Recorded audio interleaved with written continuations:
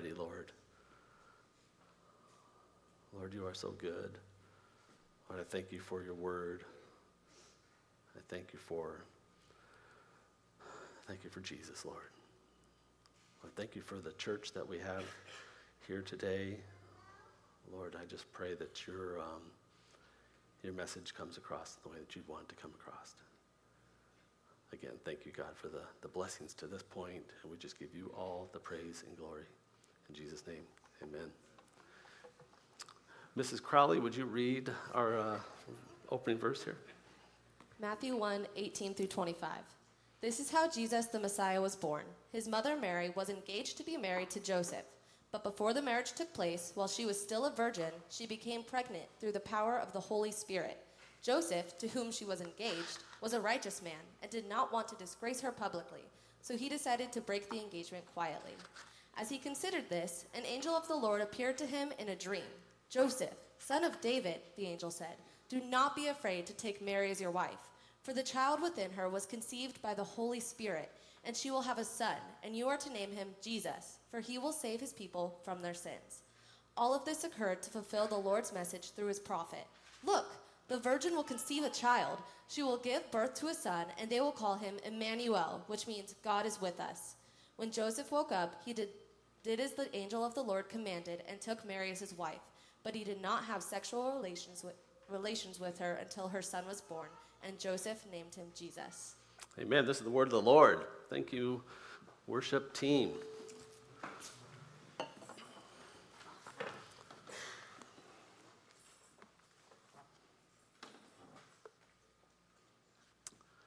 Excellent. So, we're going through a summer series here at Cross Train. My gosh, where'd that come from?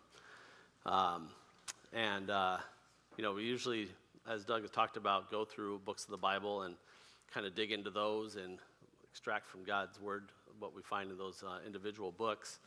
But the summer series is giving us some stuff as far as just solidifying our faith. Doug talked that first week on, is the Bible, can we trust the Bible? And, or is there a God, I think is what that was about. And the second week was talking about if there is a God, then, why is there evil? If you guys, these are all available online in a podcast if you guys want to see that. Last week was the story. So we're going to continue the story today, and today's message is who is Jesus, and how does it fit into the melodic line and the rhythm of the Bible from the front to the back. And for some of you more mature believers, I'll hold back on the word old, though I don't mind getting old, to be honest with you. It's really, really important that we understand Jesus and how he fits into the line of the Bible from the front to the back in salvation. A lot of the cults out there, whether it be Jehovah's Witnesses or the Mormons or any of the other major religions, all of them believe there's not much questions out there. Did Jesus, exist? The overwhelming historical evidence for that is, quite frankly, for you to believe anything in antiquity, or I love that word. It sounds like I'm really smart. I think anything in history. For you to believe anything in history and not believe in Jesus means you have to flush everything else out, because there's more historical evidence that Jesus Christ existed, 2,000 years ago than any other historical figure in history. And the problem with the major religions and the cults and stuff like that is they don't believe in the Jesus of the Bible. So we're going to talk a lot about that today. Hey, put that Christology up there. Christology, we have a class here at Cross Train that talks about theology, and if you haven't had a chance to take it, I would take that. It's very good to just, not to get you all heady. I mean, if you guys know me at all, heady is not my title. It's not just not me. And it's not even to get you all prideful and stuff, though I can struggle with that. But the study of Christology teaches that Jesus had to be a man so that he could die, and had to be God so his death would pay for our sins. So we'll come back to that a couple times during this message. But really in the theme of systematic theology, whether it be pneumatology, which is the study of the Holy Spirit, or bibliology, the study of the Bible, soteriology, the study of salvation, which is one of the things we'll be touching on next week, et cetera, et cetera. There's like 9 major themes. If you don't have Christology right, it whacks out all the other ones. They all don't make sense without really, really understanding who Jesus was. So, in the story of creation, rebellion, redemption, restoration. For those of you here last week, I think Doug had you repeat that a couple times.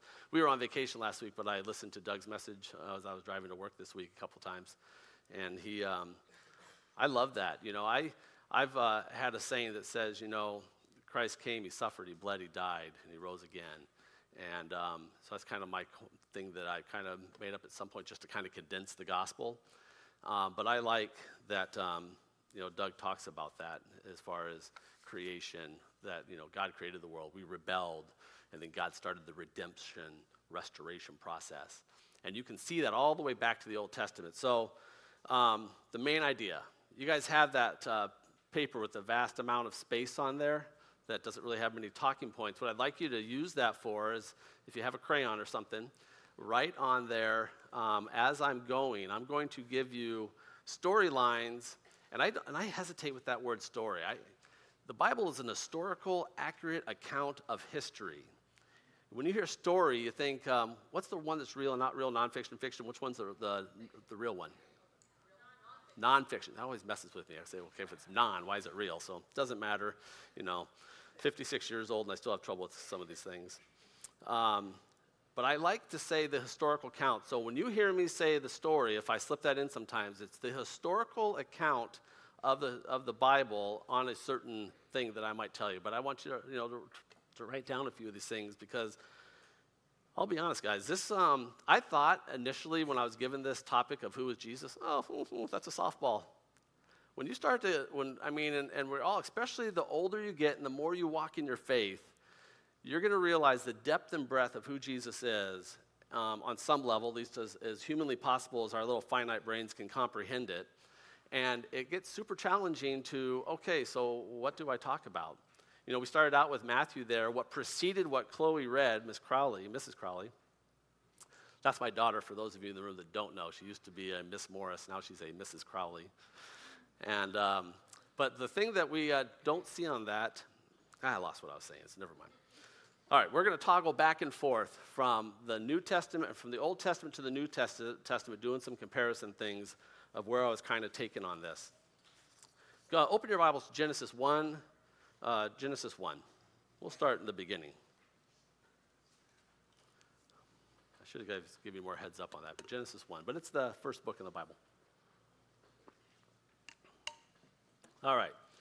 And I almost went to verse 3, because there could be an argument made that, it says in the beginning, verse 1, God created the heavens and the earth was formless and void, and darkness was hovering over the water. Well, then in verse 3 it says, then God said, let there be light. It didn't say he created light.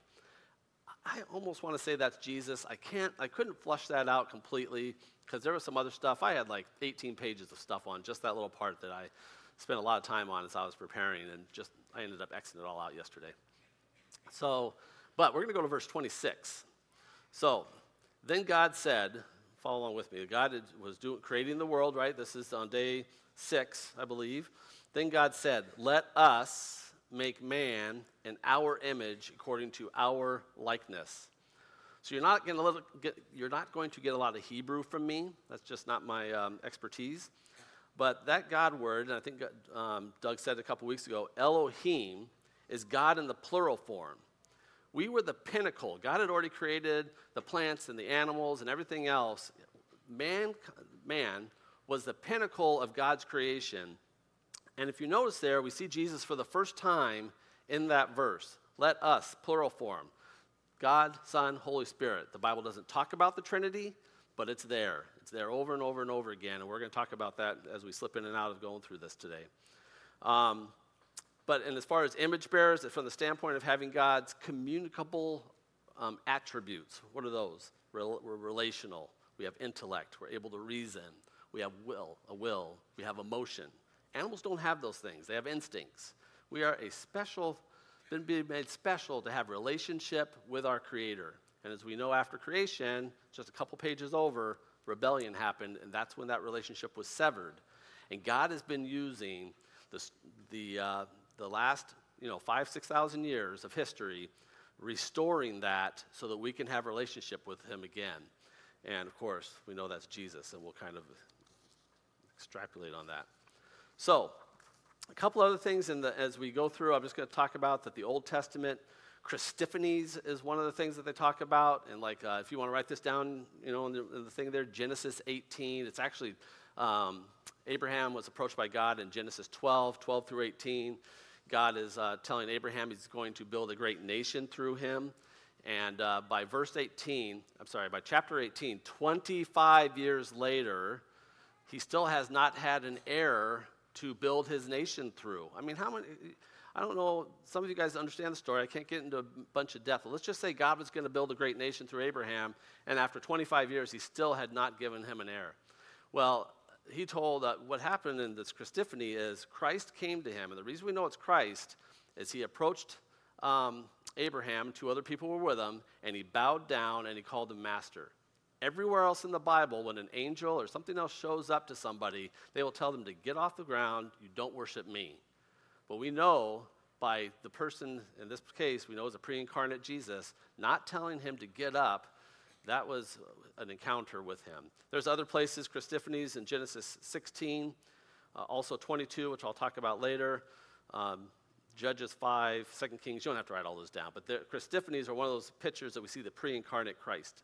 Another thing is a type or shadow of Jesus. This point 1 goes for a little bit, and then the backside will go a little faster, but I'm just kind of laying that foundation for you guys. Types or foreshadows. So in Exodus, turn to Exodus chapter 3 for me, please. For those of you that aren't familiar, at this point now in the storyline, this is about 1,400 years-ish before Christ was born. God had already taken, well, actually, you know what? You guys can stay where you're at, but let me talk to you about Joseph, okay? Joseph is in chapters, if you want to write this down in your margin, chapter 30, and talk about a story. I mean, if you haven't read a good book lately, read chapters 37 through 50 of Genesis. It is a fantastic account of the story of Joseph and how God is using this man, Joseph. And again, we're talking about a type of Christ, right? We had one man who God picked to preserve His remnant of His Israelite people. That is a type of Christ. And preserving them from destruction, right? Otherwise, they would have died in the famine or at the Egyptians' hand if God hadn't rose them up to the level that He was in Egypt.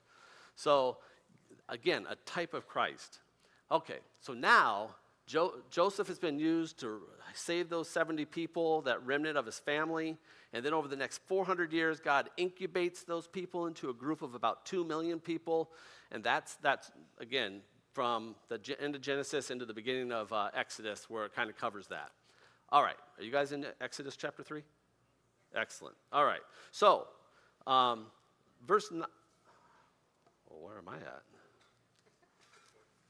I'm in Numbers 20 because I just turned the page but got distracted about Joseph. All right, verse 13, then Moses said to God, behold, all right, real quick, God went to Moses and said, I want you to go set my Israelite slaves who are in Egypt, there's about 2 million of them now after that 400 years of incubation, 2 million people free. I want you to go ask Pharaoh to let his slaves go. And Moses finally agrees. Long story behind that, but you'll want to read about that. Then Moses said to God, behold, I am going to the sons of Israel, and I will say to them, the God of your fathers has sent me to you. So he's talking to the Israelite people, saying, I've come to get you out. And now they may say to me, what is his name? What shall I say to them? God said to Moses, I am who I am. And he said, thus say to the sons of Israel, I am has sent you. And that I am, it just points to the self-existence and eternality of God. And that was the best way to translate it, I guess, because really God doesn't have a name that we can pronounce in any language. All right, so you guys understand that the I am. Let's move forward. Go ahead and turn to John 8. John 8. I got to draw some pictures here because this is where the Lord took me on this. What I'm about to talk to you guys about 20 years ago God used this in my life as a very foundational thing. When I saw the dots connecting of what we just read in Exodus and what we're about to read now in John 8. So in the latter part of John, and he's been going back and forth with the Jewish leaders and Jewish people in this last part of John, in the 50s there. So it says, all right, so in verse 53, just kind of jumping into the story, the Jewish leaders are questioning Jesus, and they're kind of pressing him to find out who he is. They're a little more poignant in chapter 10. We'll go there in a minute. But he said, verse 53, surely you are not greater than our father Abraham, who died. The prophets died too. Who do you make yourself out to be? Jesus answered, if I glorify myself, my glory is nothing. If my Father who glorifies me, of whom you say he is our God, and you have not come to know him, but I know him, and if I say that I do not know him, I will be a liar like you. But I do know him and keep his word. For your father and Abraham rejoiced. See that in 56. I'm in 56 now. Your father Abraham rejoiced to see my day and saw it and was glad. So the Jews said to him, you are not yet 50 years old, and you have seen Abraham? Jesus said to them, truly, truly, I say to you, before Abraham was born, I am. Do you see that? And then, some people, well, did he really say that? Well, look at verse 59. What do you think? Therefore, they picked up stones to throw at him, but Jesus hid himself. They got exactly what he was talking about. Jesus called himself God. Right there, he called a shot, and they didn't like it. They did not want to admit that who he was. They didn't believe, frankly. Go flip over to chapter 10 real quick. Let's just keep this theme going here. Go to verse, I wasn't going to read all that. Seems like a lot to read now. So basically, in 22, he's at this feast. He's in the temple. Down to verse 26, he says, but you do not believe.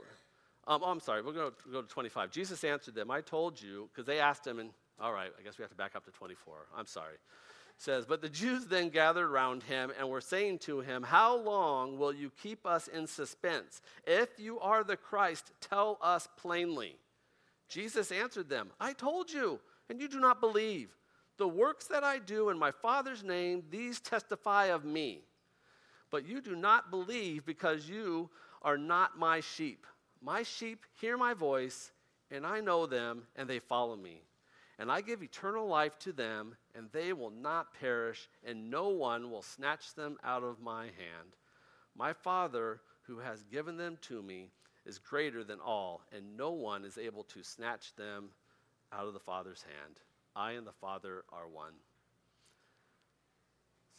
You guys see the next verse there? Verse 31. The Jews picked up stones to stone him. At first glance, when you look at the Father and I are one, it doesn't look that dramatic, but evidently the Jews got it. They knew exactly what he was saying again. And if I could just back up for a second in verse 29, 28, 29, I'll read 29. My Father has given them to me. He's greater than all, and no one will be able to snatch them out of the Father's hand. Guys, if you have trouble, and I think we all have our doubts and stuff, but if your security in what Christ has done for us and what God has done through his Son, guys, if we could lose our faith, guys, I would lose mine every day. I mean, I know it's not what this message is about, guys, but this is, when I saw that, it just impacted me that you can't be taken away from our Lord. So, I love that. All right, so, we see, we don't have to go there right now, but we see Christ in the David-Goliath story.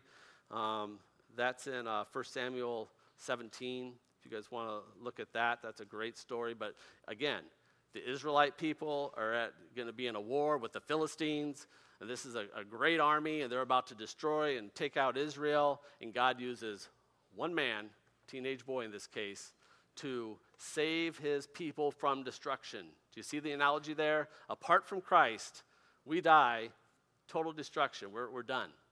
But with Christ, we have eternal hope and glory. So again, using that type or that foreshadow, God is talking. Jesus is in every book of the Bible, new and old, and those themes are taught throughout. Even the Noah account, using one man, and then the ark, used to save those 8 people from destruction. All the other people in the world were swimming and then not. And, so God used Noah, one man, again, another type and picture of a Christ. So, Brian opened up with the Colossians verse. He, right towards the end there in 17:18, he is the creator and the sustainer of everything. It's always ever been about Jesus. And it's such a comfort. He healed people, he cared for people, he loved people. He righteously got anger when his father was blasphemed. He even appeared a little frustrated with us sometimes. I saw this in Luke 9:41, that at the end of it he says, "Oh, how long do I have to put up with you?" And I went, wow. I guess we could talk about that. What does that mean? Because we don't hear that part of Jesus very often, but it's right there. He says, how long am I going to have to put up with you? And as I was pondering, I was convicted, because there's times in my life, and it's not overt, that I just don't think I'm as obedient probably as I could be. And I'm just wondering if I need to reflect on that sometimes, and just ponder, is there in ways that that he's just putting up with me. But we know overall though he loves us a lot. So just don't want to leave that out. All right, we've already talked about him being flesh. People in this world, they're looking for a confident hope, something they can really put their faith in. The world we know is just empty and it's never going to satisfy. For those of you that were here last summer when I talked about Romans, or taught on Romans 8:1, that there is no condemnation for those of us that are in Christ Jesus. And so I just, despite the my failures and you guys can probably relate, and the struggles with sin and my thoughts and the way I think sometimes, it's bombastic. It's just terrible, but that's why I'm saying that if I could lose my salvation, if I wasn't sealed in the Holy Spirit, right, Ephesians 1:13, 14, that sealing that God does that. There's nothing we can do to earn it. There's nothing we can do to take it away. If God doesn't love us any less and he can't love us any more, he did what he did, and he did it for us. And it's just security, right? I love that. All right. So, as I don't know,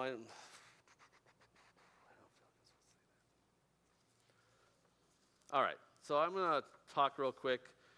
We, just wrapping up the Old Testament and where we see Jesus. There's somewhere, I guess, some people point to over 300 prophecies that point to Christ. I think some of those are a stretch, maybe. I don't know exactly, but there's several of those that Jesus just couldn't, control. He couldn't control. If he wasn't who he says he was, he couldn't control where he was born. And the Bible calls a shot, hundreds of years before he's born, of where it would be in Bethlehem. And, we look at, the Matthew, the genealogy. That's what I started to say about Mrs. Crowley, what she read. Before that, talked about the genealogies, that from Abraham to David, there was 14 generations. From David to the Babylonian. Hey, put that slide up. You know what I'm talking about? That one. I know you can't see that very well, but there was 14 generations. So this basically, guys, is a timeline from Adam and Eve to Jesus. And it gives them a melodic line through the Bible, from Genesis to Revelation. And if you haven't taken the Old Testament survey to understand what that means, I mean, you want to understand the Bible and have it open up a whole new world to you, that's a class to take. That's somebody, even if you can't take the class, sit down with somebody who has taken it and understand that. So 14 generations from Adam to David, and then David to the Babylonian deportation. Deportation or what was the word? exile. Well, I think because they get taken to Babylon, and they were deported from Assyria. Okay, it doesn't matter. And then 14 generations from there till Christ. So we have a genealogy, pretty darn accurate one, all the way back to Adam, of what was going on, and just all pointing to Christ. All right, so point 2. Who is Jesus to me, and who is he to you? You know, as I was kind of thinking about that, I was just sitting there in prayer, and I'm going, God, because, again, I said a minute ago, if you've been a Christian for a while and you start to learn the things you do about the Bible and about Christ and about God, they can get, anything you say physically with words, it seems like that just ain't enough, right? I mean, we just can't possibly describe and fathom who he is. So I started to say, I wrote grace. For me, he's rest. It's a place I can just rest in. I don't have to be something that I'm not. Good. And then all of a sudden I said patient. I went, hey, the fruits of the Spirit, right? In John 5. So I wrote down, he's peace, he's kindness, he's grace, rest, loving, good, faithful, caring, understanding. He wants our obedience. He is patient with us. He's gentle. I thought of the I am statements. I am the bread of life. I am the light. I am the way, the truth, and the life, right? So all these things come to my mind. Is there any in there that you guys could think of that I missed, or that like he is to you? Savior. It's good. So I know I said a lot there, and I didn't, but he's just a good God.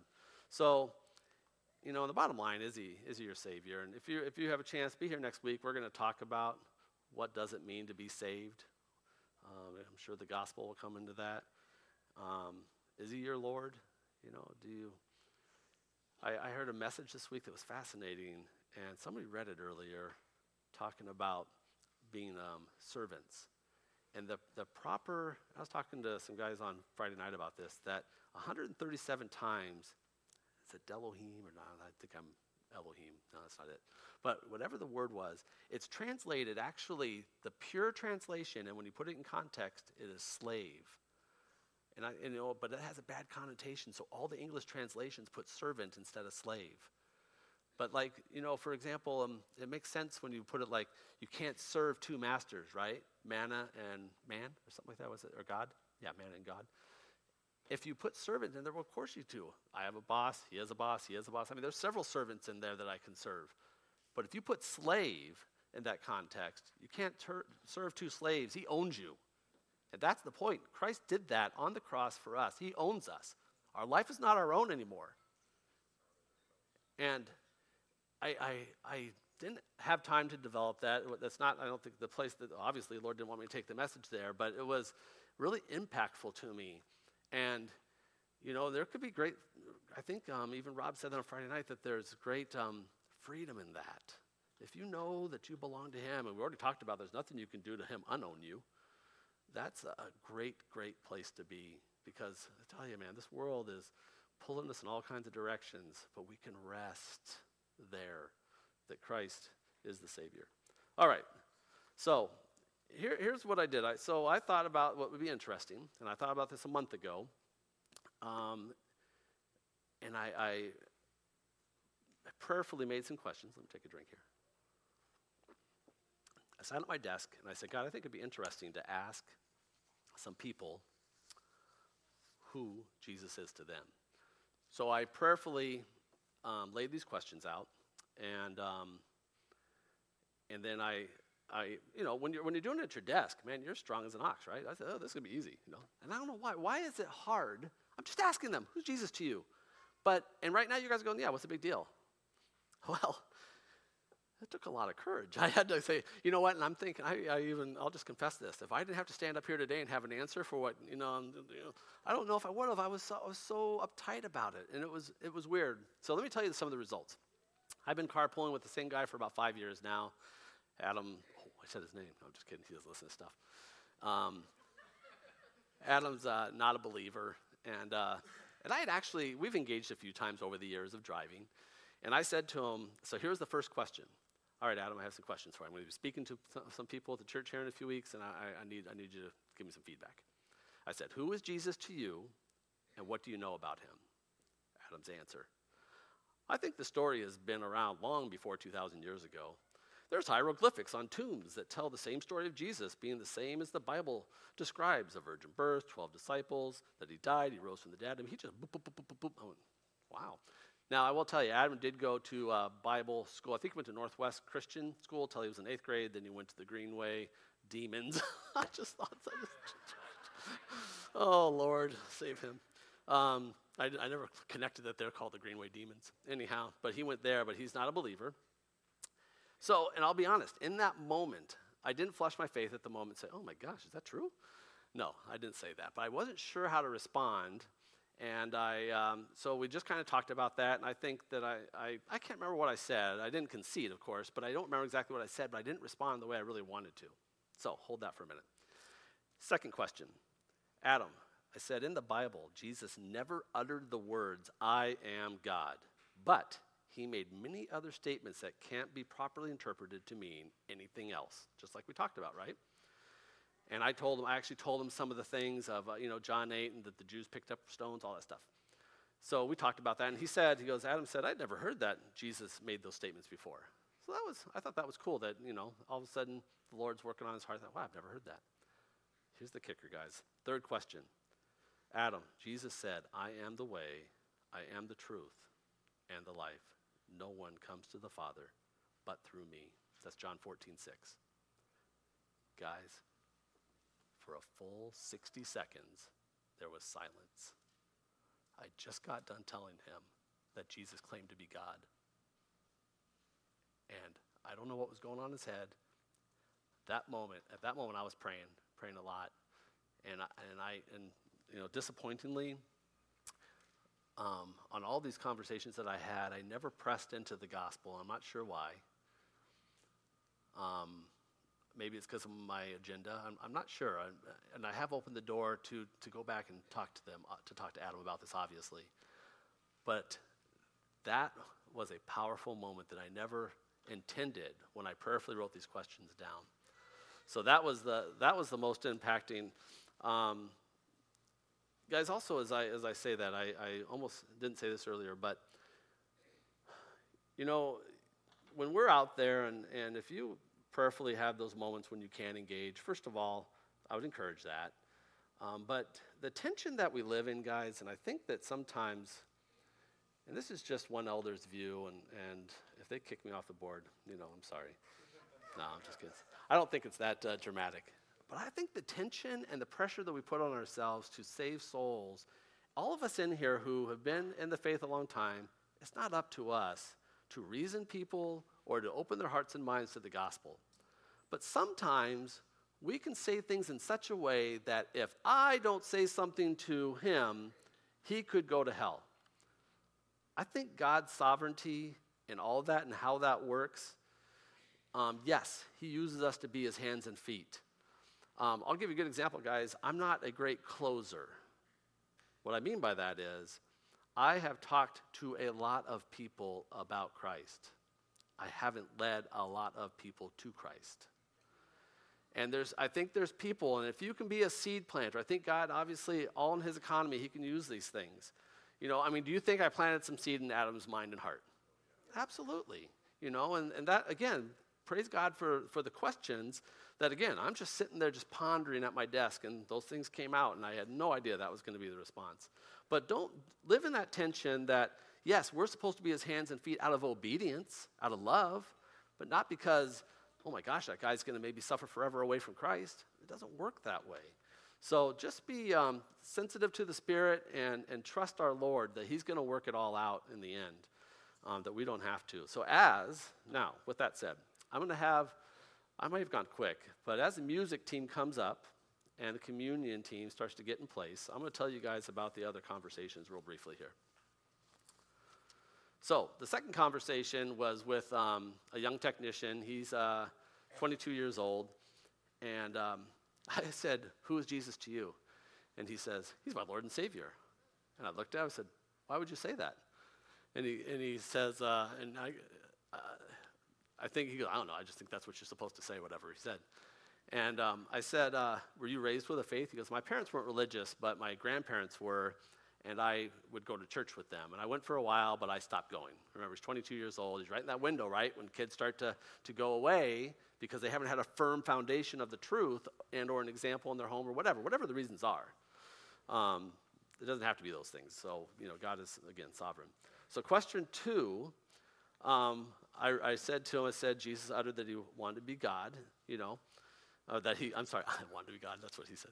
He said that I am God, but he made, you heard the question, can't be interpreted any other way. He goes, question 2, Kobe's answer. Sounds like he wanted to be God. I looked at him, I said, doesn't that make him sound kind of crazy? He goes, yeah. So we talked about C.S. Lewis. If you guys, I'm sure most of you heard that thing that, we just can't patronize anybody who tries to say, well, he was just a good teacher. No. Did Jesus really leave that open to us? Just on the few verses we read today, he claimed to be God. He either was a lunatic, on the level of a poached egg, he was the devil himself, or he was God, in the flesh.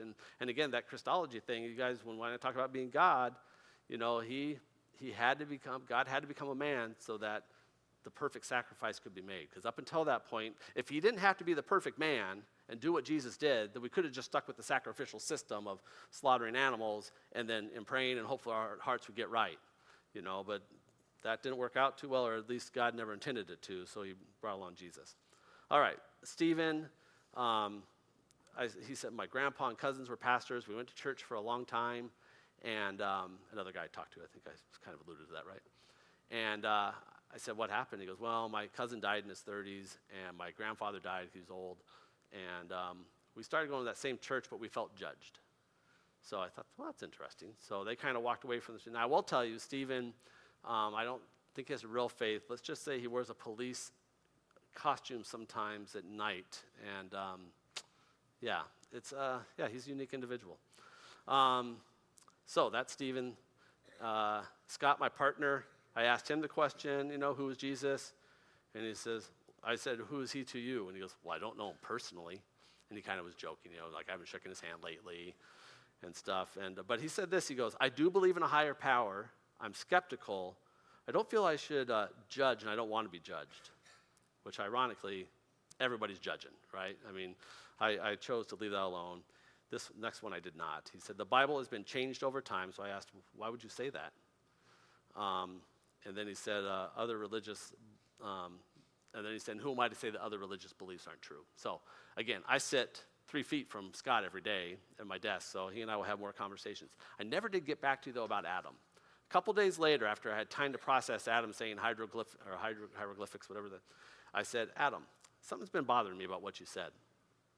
I said, it just occurred to me that, and I just called this bluff. I said, whoever you heard this from, I said, it's just nonsense.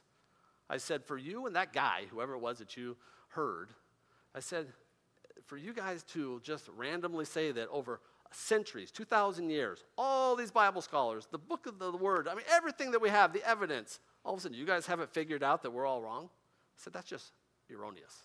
It does not make any sense. He goes, he didn't say anything, but again, I have a very good relationship with him. We're just guys, right? So, I wasn't beating him up, but I just was trying to point out to the error of his ways that he needs. So we'll just see where God goes with that. All right. So, creation, rebellion. Jesus, was the answer to restoration and redemption. And I love that we have a Savior that we can trust so fully, that his word has been so complete, and that he is God in the flesh. Obviously, I could have went a lot of places, guys, but from Genesis 1 to Revelation 22, even in the genealogy story that Mrs. Crowley read, that we didn't read those first things, in Matthew chapter 1, verse 7, God includes Bathsheba. And for those of you that know the story, and you'll read it, and that's actually, I don't know if I told you that reference. 2 Samuel 11 and 12 is the story of, David having an adulterous affair with Bathsheba, and then having her husband murdered to try to cover it up. And this is a guy that they say was after God's own heart. And I'm not saying that like a frown, like, what? Are you kidding me? No, I know myself well enough to know apart from Christ, I could have been a slime ball like that too. And for him to be in the line still, if human beings, just to go back a couple weeks about, can we trust the Bible? If human beings write the Bible, do we put an adulterous murder in the line of Christ? No. Bathsheba bore Solomon, right? The richest man who ever lived, who wrote most of Proverbs. I mean, God is not afraid to use our faults and failures in his plan of restoration in the story, right? In the historical account, as it were. We're making history as we roll. So I'm going to pray right now. The music team is going to do a song of response. If any of you guys have any questions, Brian, who led prayer, Jeff's over here. If you have any questions at all, there's leaders, ask us. Just ask us. It's a safe place. We're not going to get you. And, let's pray. Father God, I thank you so much for this time, Lord, just to be before your church and just talk of you and how grand you are and how, again, words just can't put you in your proper place, Lord, but you are the sovereign God, the creator of all, the sustainer of all, and we thank you for who you are in our lives and just how you're holding us together. Lord, I pray for hearts and minds in here that maybe don't have that resolve, and that you would give them the courage just to ask a question. It's okay. It's okay with all of us. None of us believed at some point. We've all had to come to a point where we believe. And we thank you, God. We thank you for your precious, precious Son, Jesus. In Jesus' name, amen.